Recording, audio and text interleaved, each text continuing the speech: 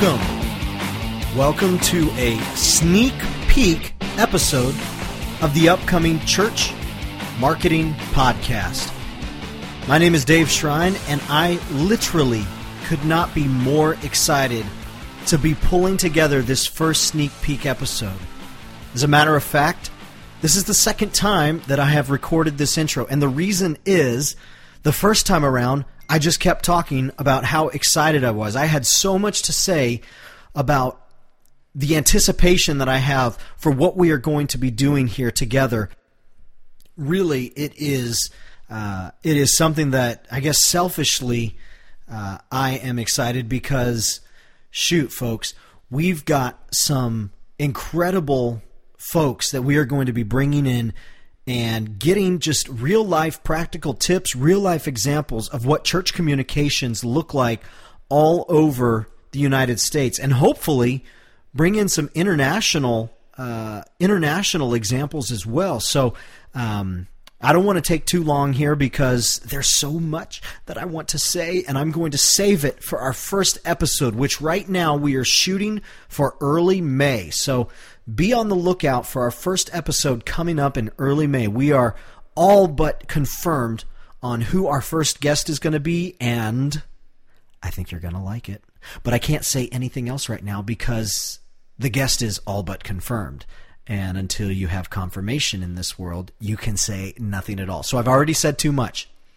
What I did want to say beyond that is I've just got a really quick conversation, just a portion of a conversation that I had with Phil Bowdle. Phil is the communications director out at Westridge Church in, I believe it's Atlanta, Georgia, or a suburb of Atlanta.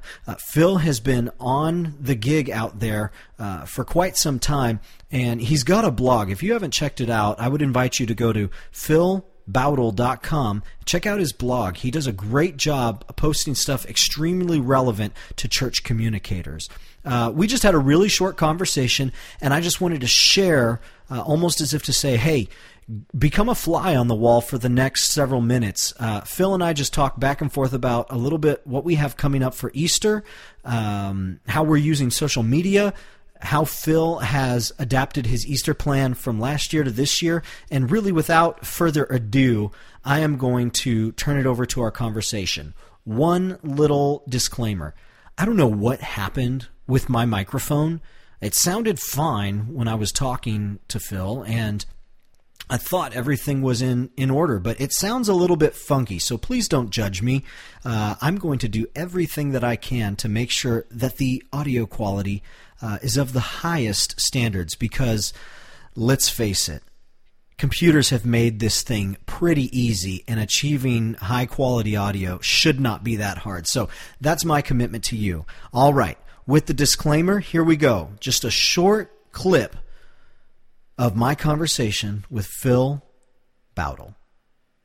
So we're here with Phil Bowdle and just having a conversation today on putting together a communications plan for Easter or really any type of big event. I know that in my job at my church, I never have really been able to run stuff by another communications director. There's just not a whole lot of people who put together complete communication strategies for Easter or Christmas or a big church event. And so having a guy like Phil, who has been doing it for a while, super helpful. So Phil, thanks so much for taking the time to talk with me today and to kind of share a little bit about what's going on with you guys out in Georgia. I really appreciate it.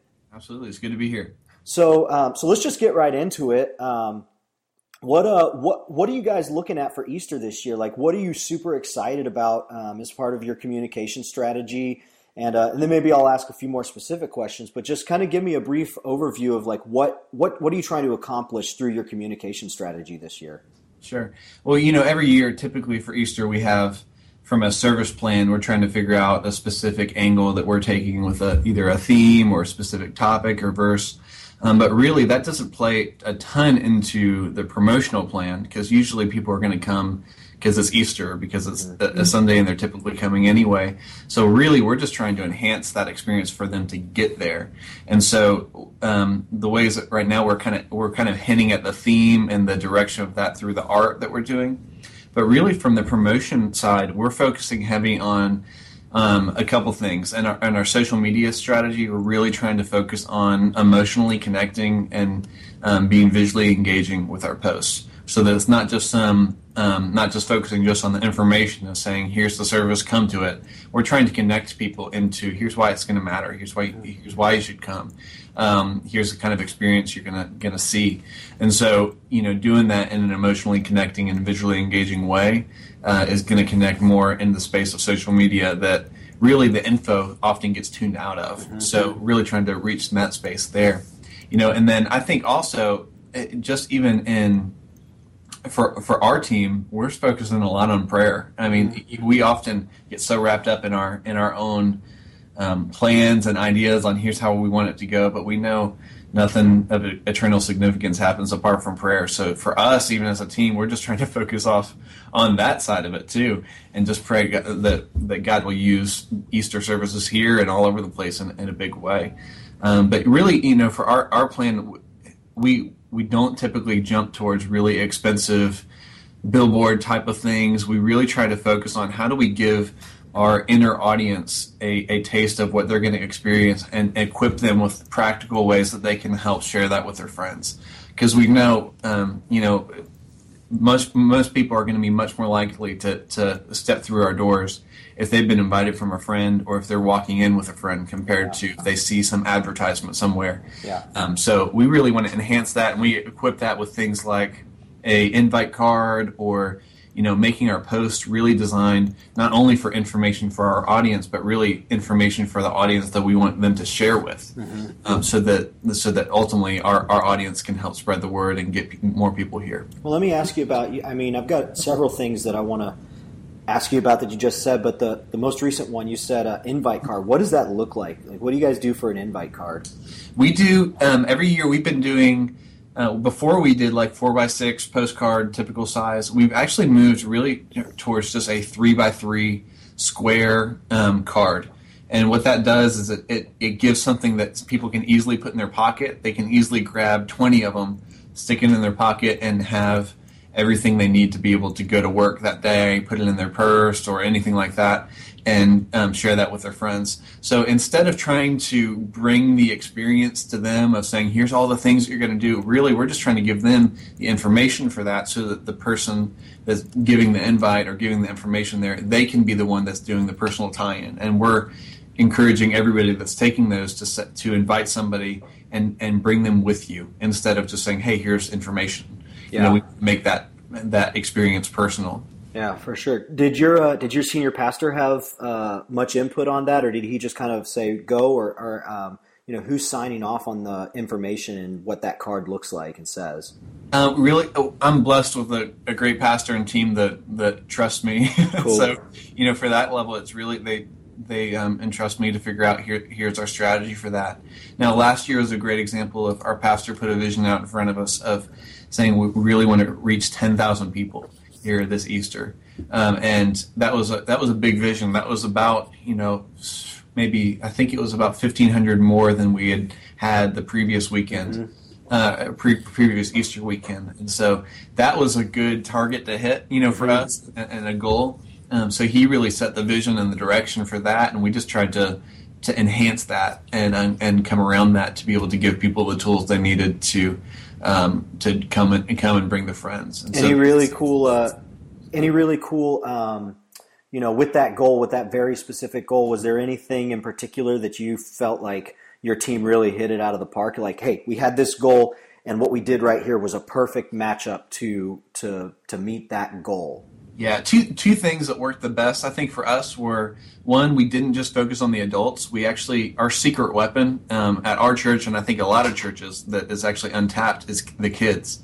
And so we created a 3D experience for the kids ministry and gave them their own invite cards and gave them their own content and stuff, so that they are the ones saying, they're the ones inviting their friends because they wanted to experience this. So that ended up not only reaching more kids, but guess who was bringing those kids? There's parents, and so they were coming into our service, and that became a big piece of our promotion, to not only bring the kid but bring the family. So that piece was good, and I think we really focused, our video promo was really simple. It almost felt like a movie trailer, and we really designed that around our one desired outcome for that promo was, we wanted people to say, I need to be there for that. And we wanted them to share it with their friends on social media.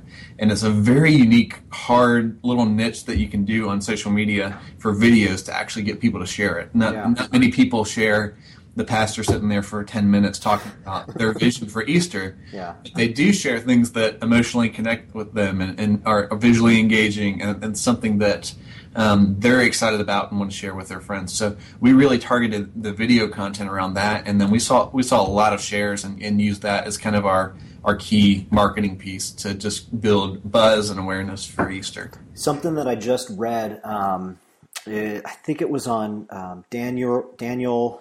Shoot, I don't know how to say his last name. Daniel Girardier, I think is his name. But I found it on Twitter, and he was talking about ways to get around how Facebook is limiting the reach unless you pay for stuff. And it was a really great post, and I'll put it in the show notes here. But one thing that he said, and I hadn't really thought about it, but it made a lot of sense. Often when we do a video, and we're hoping to get people to share it, we're uploading it to YouTube or Vimeo and then just placing that link.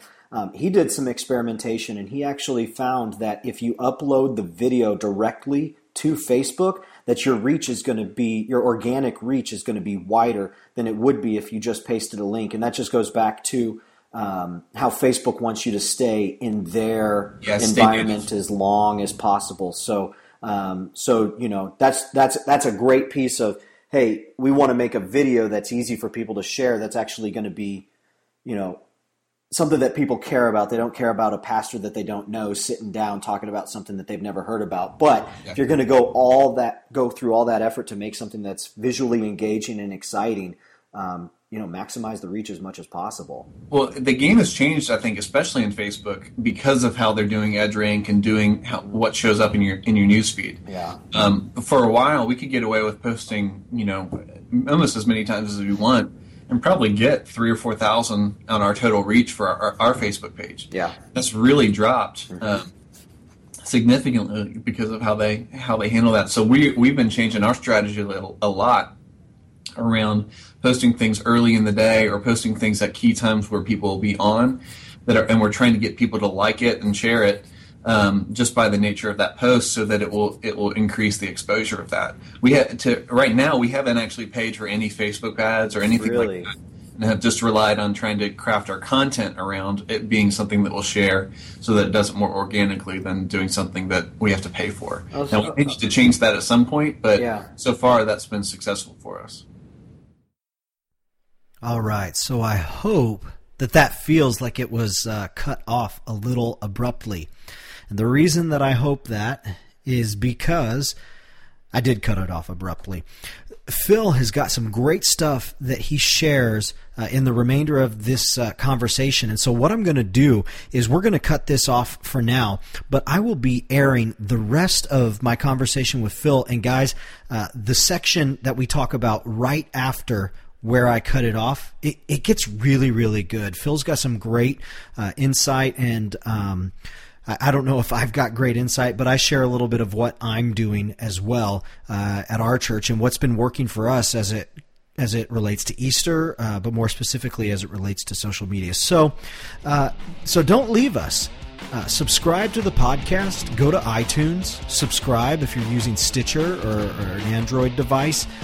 Subscribe using those apps, and tune in. There's going to be a lot of really good stuff, and I really don't want you to miss it for two reasons. One, because I think you can really benefit from the material that we're going to be covering. But two, like I said earlier, I really want to have a two-way conversation here. If there is a topic that you really would like to hear from, and you want us to dedicate an entire episode to, let me know. Again, find me on Twitter @DaveShrine.com. and let me know exactly what we might be able to do in an episode that would help you where you're at.